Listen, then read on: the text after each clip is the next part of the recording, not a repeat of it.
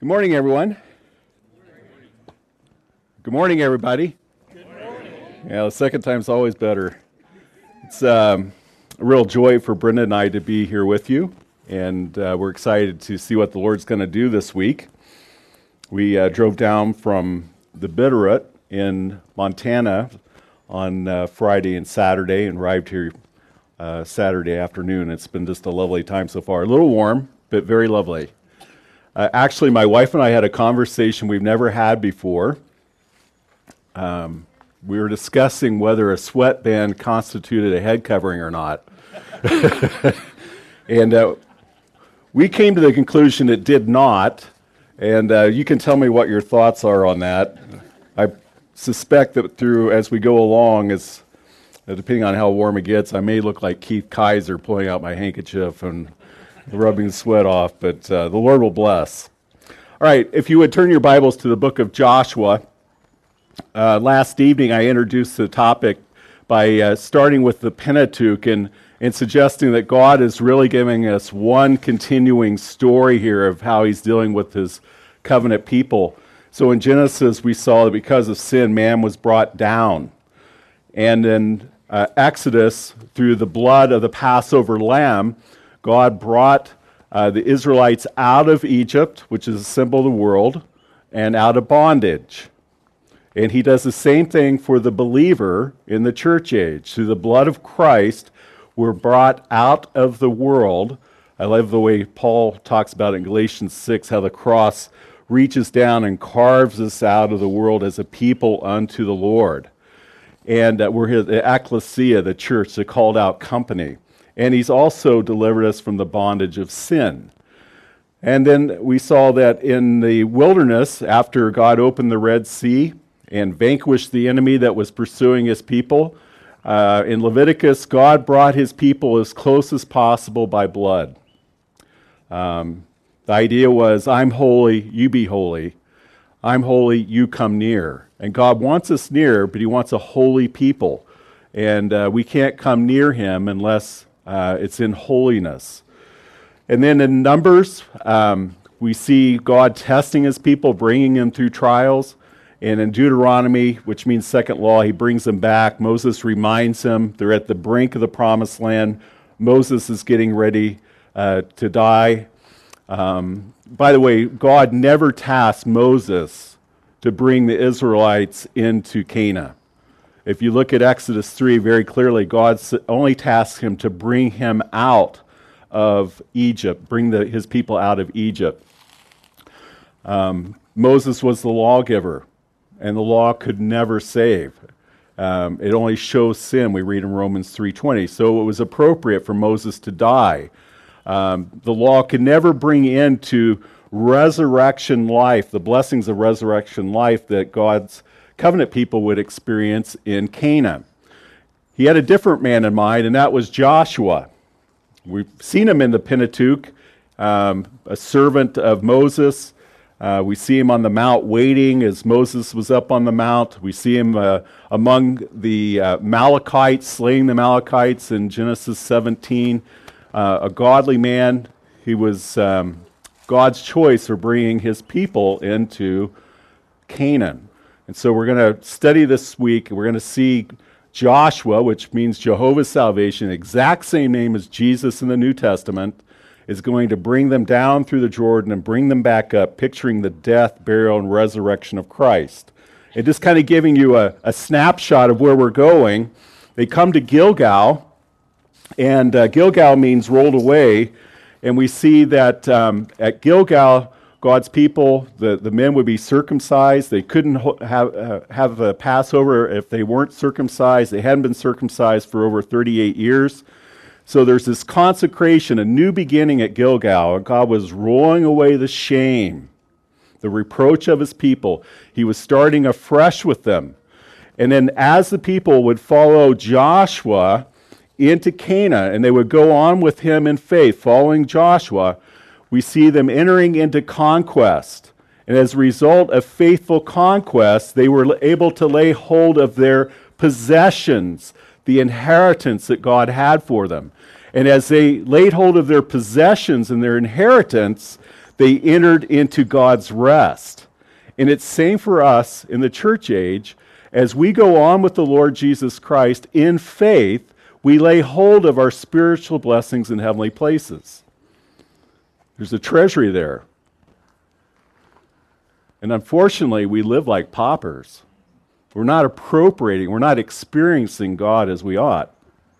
And so, my burden this week is to think through how to be more victorious for Christ and also how to lay hold of our spiritual blessings in heavenly places. Practically, what does that look like?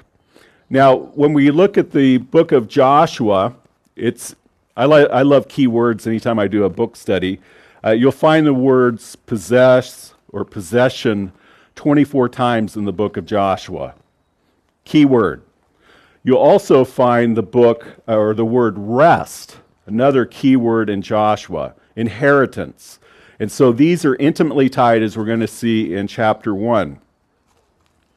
All right, verse 1, Joshua chapter 1. After the death of Moses, the servant of the Lord, it came to pass that the Lord spoke to Joshua, the son of Nun, Moses' assistant, saying, Moses, my servant, is dead. Now, therefore, arise, go over this Jordan, you and all this people, to the land which I am giving to them, the children of Israel. Every place that the sole of your foot will tread upon, I have given you, as I said to Moses. From the wilderness in this Lebanon, as far as a great river, the river Euphrates, at the land of the Hittites, to the great sea, toward the going down of the sun, shall be your territory. No man shall be able to stand before you all the days of your life. As I was with Moses, so I will be with you. I will not leave you nor forsake you. We'll pause our reading there. So after the death of Moses died. He didn't come across the Jordan. God buried him. Moses got to see the promised land from a distance. It says after the death of Moses, and mark this phrase, the servant of the Lord. Only once in the entire Pentateuch do we read of Moses being mentioned as a servant of God, not by title, the servant of the Lord. In Exodus 14:31, he's just mentioned as the Lord's servant. The servant of the Lord. This is a title that we find 3 times in this chapter, 13 times more in the book of Joshua, attributed to Moses. Moses finished well. Moses wasn't a perfect man, but he was a man of faith, a friend of God. He dwelt with God, and by my count, I think Moses spent somewhere between 5 and 6 months up on Mount Sinai with the Lord. Can you imagine? His 7th trip, and by the way, Moses went up on the mount 7 times.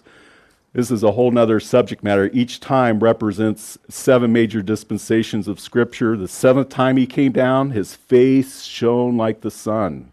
And that represents the millennial kingdom, the dispensation of Christ's kingdom, the 7th dispensation. But he spent time with the Lord. He's a friend of the Lord. He's called the servant of the Lord. And it's a good reminder that we want to finish well for the next generation to have a pattern to follow. At the end of this book, Joshua's going to die. In chapter 24, it's recorded, Joshua was a servant of the Lord. He finished well also. So it should be our desire to finish well for the Lord and leaving an example for the next generation to follow. And that's exactly what Moses did. A little side note, in doulos is the Greek word normally translated servant or slave in the New Testament.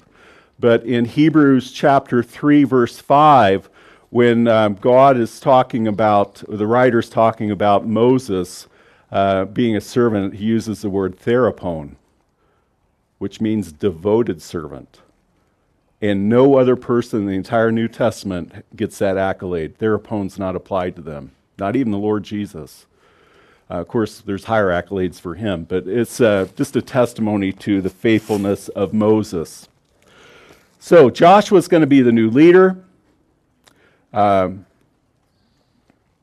He's told by the Lord to arise, go over this Jordan and the people, and give them the land that's promised. he says, every place the sole of your foot will tread upon, I've given you. So he's repeating the promise he gave Moses. He's telling Joshua, lead the people over the Jordan, bring them into Canaan. And then he tells them the whole boundaries of the land that he's given his covenant people. Now this can go back, you can see this in Genesis 15 when God first tells Abraham, or Abram at that time, here are the boundaries I'm going to give your people. Is Frank here yet? Okay, I said this 2 years ago. I'm going to pull down my imaginary map, and Frank goes, I see it. I remember I chuckled about that for many. If you don't know Frank, Frank is blind. And he says, I see it. Okay, I'm going to pull down my imaginary map here. I'm going to reverse it. So if here is the Mediterranean Sea, and here is Israel, you got the brook of Egypt down here into the Sinai, and then over here is Iraq, Iran. You got the Euphrates coming down. Lebanon, Syria, the Hittites dwelt up in this area. And so God was giving his covenant people in time this whole vast region. Now, when you get in the last part of the book of Ezekiel, Ezekiel actually shows the allotments for each tribe in the millennial kingdom. There's slivers of land about 20 miles wide, and they go for a vast direction. By the way, that prophecy's never been fulfilled, right? And God is a covenant-keeping God. He always keeps his promises. That will be fulfilled. Israel will have that property. If they took it now, there would be a major war because a lot of it's in Iraq, Iran, Jordan, Lebanon, Syria. It wouldn't go over so well. But God is going to keep his promise. So the idea was God is his best for Israel at this time was Canaan. He was going to bring them into Canaan under Joshua's leadership. As they conquered the land, then in time he would spread out and give them more and more. Of course, in the millennial kingdom, it would all be theirs under Christ's reign. He says, I will be with you. I will not leave you nor forsake you. Those words have comforted God's people down through the ages. Jeremiah chapter 1, I think Jeremiah was probably 18 or 19 years of age when God called him. He was a priest, and God calls him to be a prophet. He says, I'm but a child. And God says, I will put my words in your mouth and you will speak them. Don't be afraid of their faces. I will be with you. David Livingstone's Bible in Psalm 46, talking about the Lord of hosts being with them. He had basically rubbed the print off the verses of that chapter. He'd gone over it so many times, being in the interior of the African jungle by himself and with the Lord, preaching the gospel, and he understood the Lord's presence. Now, this is fundamental. When you understand that you are one with Christ, we have these wonderful identification truths in Scripture that we died with Christ, we were buried with him, raised up with him, made alive, we're seated with him in heavenly places, we're glorified in him, Romans chapter 8 tells us. We're destined to rule and reign with him. If you have accepted the gospel of Jesus Christ, you are one with Christ forever. Amen? That's a beautiful truth. What that means is everything that comes into my life every day also comes into the life of the Lord Jesus. I can't deal with it, but he can. And so what God is telling Joshua here is, I will not leave you nor forsake you. So as we're thinking about what God is directing Joshua to do and the encouragement, I would just suggest three main points here as we go through these verses 6 through 9. Joshua had a calling, and he was to obey it. He was to take the children of God, the Israelites, over the Jordan into Canaan and conquer the land so he could divide it and give them their inheritance. If you're a believer, if you're part of the body of Christ, you have a calling within the body also. You have been uniquely selected, uniquely equipped to fulfill a divine mission. You have a divine calling. Do you know what it is? Do you know what your spiritual gifts are? God has chosen you for a specific purpose. He hasn't just saved you to save you from the lake of fire. He has sanctified you for his use. And as we go along with him in faithfulness, then we will fulfill that calling. So, as the Lord tells Joshua in verse 6, be strong and of good courage, for this people you shall divide as an inheritance the land which I swore to the fathers to give them. It's likewise, the Lord Jesus is telling us to be strong and of good courage. Everything comes into my life, comes into his life. As we walk along with him, then we're able to fulfill our calling. Every victory is his victory. Amen? Every victory is his victory. So he says it again. He says it 3 times in this chapter. Be strong and of good courage.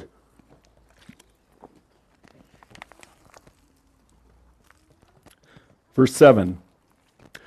Only be strong and of very good courage, that you may observe to do according to all the law, which Moses my servant commanded you. Do not turn from it to the right hand or to the left, that you may prosper wherever you go. First point is, obey God's calling for your life. There have been times where I knew where God was leading me. It was like a fog ahead, but I could sense the direction. And as you take that step of faith into the fog, he illuminates usually just the next step, enough for you to be tested where you go on with him in faith, and you take it, and then he illuminates the next step, and he kind of leads you along, and then things kind of materialize as you go, and it becomes more evident as you go along with him. You see blessing, you have joy in serving the Lord, what your calling is. So obey your calling. The second thing is we have to obey his word to prosper. We have to obey his word to prosper. He says that you may prosper wherever you go. I don't think there's any greater way to go through this life than to be walking with the Lord, enjoying his presence, knowing where he's leading, knowing that he's never forsakes, he's always with us, knowing that every victory is his victory, knowing whatever comes into my life comes into his life, and walking into that with such courage and expectation of what he'll do. So often we get rattled when trials come. We come before the Lord crying, whining, pleading, as if he's not even aware of what's going on. The Lord's fully aware of it. The real test of faith and where we are spiritually is, do I come into the Lord's presence with rejoicing and thanksgiving in those situations? With an upward and forward look, an upward look into the character and attributes of my great God, and a forward look expecting what he'll do. Daniel did that in Daniel chapter 6 when the death warrant was signed. He doesn't go to the king. He doesn't try to talk his way out of the situation. He doesn't go to the law office either. He goes to the upper room, and with an open window, he prays to his God, and he says he gave thanks. Wow, if that was me, I'd be saying, Lord, they're out to kill me. Daniel thanks his God. This is a real test of where we're at, our response to trials. I'm not going to take the time, but Brent and I have gone through doozies here in the last 5-6 weeks. We have been broken before the Lord in ways we haven't before, weeping together before the Lord. Series of incredible trials. And here we are, and we are joyful. And it's a joy to be here with others that are like-minded and love the Lord too. Verse 8, the book of the law shall not depart from your mouth, but you shall meditate in it day and night, that you may observe to do according to all that is written in it. For then you will make your way prosperous, and then you will have good success. Again, obey God's calling for your life. Obey his word, whatever he says. Measure your spiritual growth by sensitivity to sin and yieldedness to the word of God.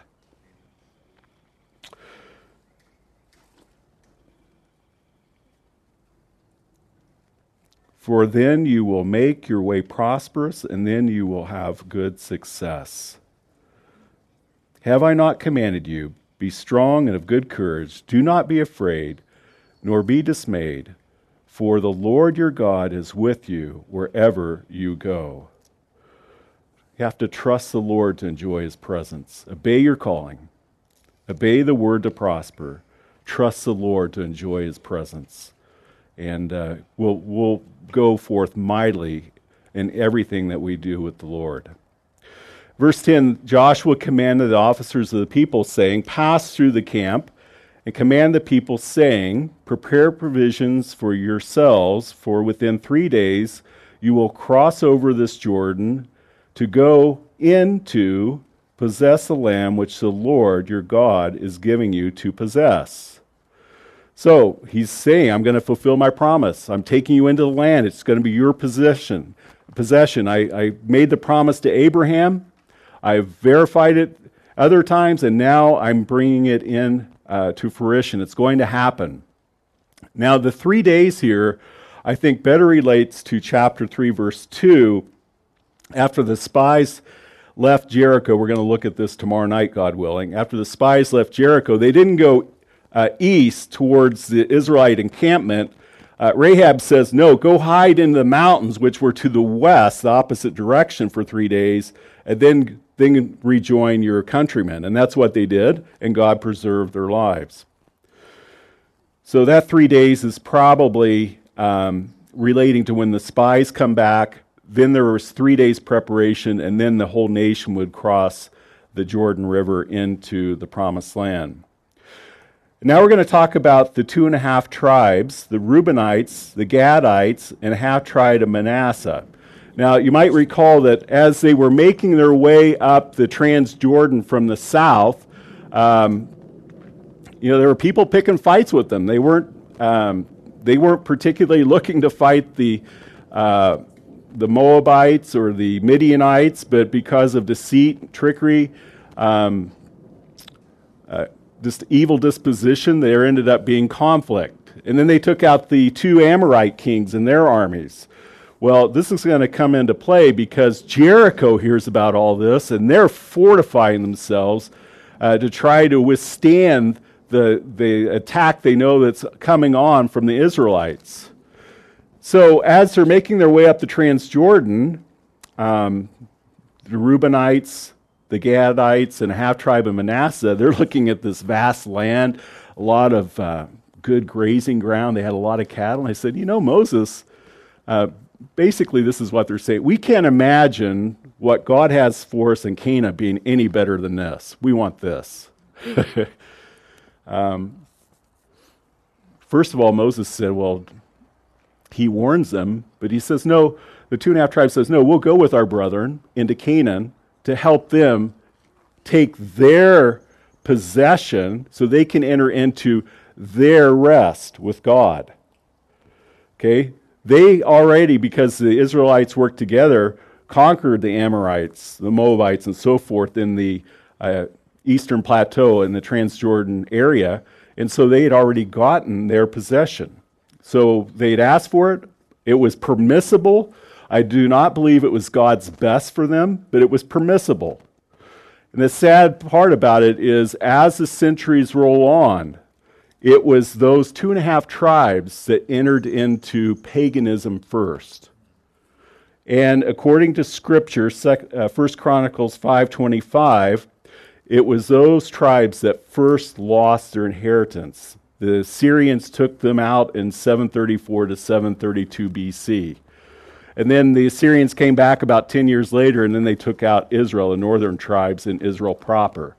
But it was these 2.5 tribes that said, hey, we can't imagine Canaan being any better than this. We want this. It was permissible because it was within the range, the borders of the whole title deed that God had given Abram. And so that's what they got for possession. It's just a reminder, don't settle for second best in the things of God, right? If we are trading the best for the good, we're in error. If we're trading the good for the acceptable, we're in error. We should always want the best. I remember when the kids were small, and maybe you didn't have these problems, but discipline problems, right? Cute little sinners, but still sinners, and they act up, and there would be penalties for disobedience. And afterwards, Brenda would go like this. She goes, "Are you in the circle?" And if the child could go up, would calmly put the finger in the middle, that says, okay, you're yielded. The discipline has served its purpose. I remember one time, I won't tell you which child, went up and went, well, after a few more taps, the child got back in the center. We want to be in the center of God's will, right? Don't walk the perimeter. Don't walk on the boundaries. That's where you get into trouble. Be yielded. Again, that's the second point. Obey God's law. Obey his will for you. So, verse 13, remember the word which Moses, the servant of the Lord, commanded you, saying, the Lord your God is giving you rest and giving you this land. Mark that. That's the key. See the tie between land and rest. For us, it's life and rest. Our life is in a person, the Lord Jesus Christ. A great verse for that is Ephesians 2:14. We have our rest in him. We have our peace in him. It's secured in Christ. We have all spiritual blessings in heavenly places in him, Ephesians 1:3. Ephesians 2:6, we're seated with him in heavenly places. That's where our life is right now. Physically, we're here, but God sees us in his Son in heaven. We're just his ambassadors representing him here. But our rest is with the Lord in heaven. Beloved, whatever trial you're going through, whatever comes into your life, all beneficial spiritual exercise begins at the point when we rest in him in heavenly places. That's when we start drawing from the heavenly reservoirs, the treasuries of grace and blessing. At the faster that we yield and say, God, I can't do it, I rest in you, we're going to find that flooding joy in our souls, a peace. And then we go on with him, and whatever he has, we accept this is what a sovereign, all-powerful, almighty God has for me. And we can just rest in that. So, God is giving you rest, and he's giving you this land. That's the message to the Israelites. To the church, God is giving you rest, and is giving you this life. It's the life of the Lord Jesus. Your wives and your little ones and your livestock shall remain in the land which Moses gave you on this side of the Jordan, but you shall pass before your brethren armed, all the mighty men of valor, and help them. Now, it's interesting in chapter 4, verse 13, we find out how many men from the 2.5 tribes actually went over the Jordan. It was about 40,000 men, or roughly 1/3 of the fighting force of those 2.5 tribes. Well, that kind of makes sense that you need some to stay back and protect what's already been taken. And so these 40,000 men from the 2.5 tribes, they were going to be the strike force. They would go over the Jordan first. They were armed. They wouldn't be encumbered with family, possessions, and so forth. And so they were the ones that went into Canaan first. Then those the 9.5 tribes following with their families and all their goods crossed over the Jordan. Verse 14, your wives, your little ones, your livestock shall remain in the land which Moses gave you on this side of the Jordan, but you shall pass before your brethren armed, all your mighty men of valor, and help them, until the Lord has given your brethren rest. When would they get their rest? As he gave you, and they also have taken possession of the land. See, they would get their rest when they took their possession. But they would have to cross over the Jordan. They'd have to circumcise, consecrate themselves in holiness to the Lord, follow Joshua in faith and conquest. As they were faithful in conquest, they'd lay hold of their possessions, and as they laid hold of their possessions, they entered God's rest. Sadly, that's the first 12 chapters of Joshua. The last 12 chapters of Joshua, they didn't go on with the Lord. See, this was going to be a test. Corporately, under Joshua's leadership, they did well. But the test came when they got their individual inheritances, would they drive out the rest of the inhabitants? And sadly, they failed. And that's why we have the book of Judges, nearly 4 centuries of declension and sorrow and misery. It is always a sad state when God's people don't go on with the Lord. There's only one direction to go. That's forward. It sounds like a new book. Go forward, right?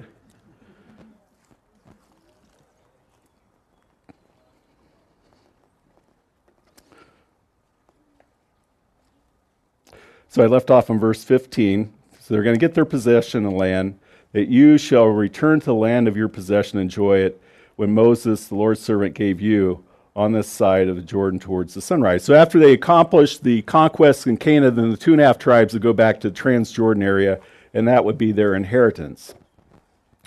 So they answered Joshua, saying, all that you've commanded us we will do, and wherever you send us we will go. Just as we heeded Moses in all the things, so we heed you. Only the Lord your God be with you as he was with Moses. So these 2.5 tribes, they're saying, we're going to follow you, just as we followed Moses, as Moses followed the Lord. And that's always a good test for leadership, right? Romans 13 tells us that all authority has been put in place by God, which is a hard pill to swallow given our present political situation, right? But it's true. The leaderships that God has put in place were under his authority. There's only 2 types of authority in Scripture, God-ordained authority and satanic authority. I like to think of them like a funnel, right? We have civil authority, we have church authority, we have family authority. God's put it in place. The leaders aren't perfect, but God is teaching us submission to himself through this leadership.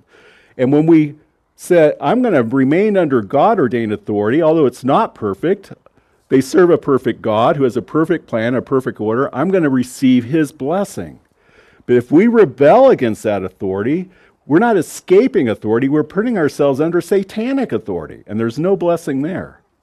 So let's keep in mind the big picture here when it comes to authority over us. Elders aren't perfect, husbands aren't perfect, government leaders aren't perfect.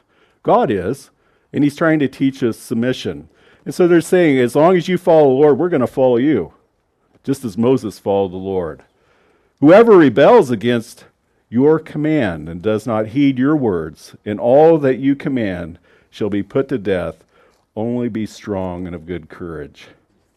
It's a good, really kind of a theme for this chapter. Be strong and of good courage. And that'll be my prayer for you. Go on with the Lord. There's no better way to go into any fray, any situation, going on with him, resting in him in high places, with great expectation in what he will do, praising, giving thanks, and rejoicing in him. Father, we thank you for our text this morning. We pray that we might be mindful of it. We pray, Father, that we would not be a people that's looking down and back, looking down into humanism and secular solutions, and looking back, comparing to where we were yesterday, just being given to murmuring and complaining because our expectations aren't met. We pray we be people that are looking upward into the attributes and character of a good God, and looking forward with expectations as to what a great and good God will do. So, Father, we pray that you would encourage us in these things, that we might be strong in the Lord and be encouraged in the Lord. We ask this in his name. Amen.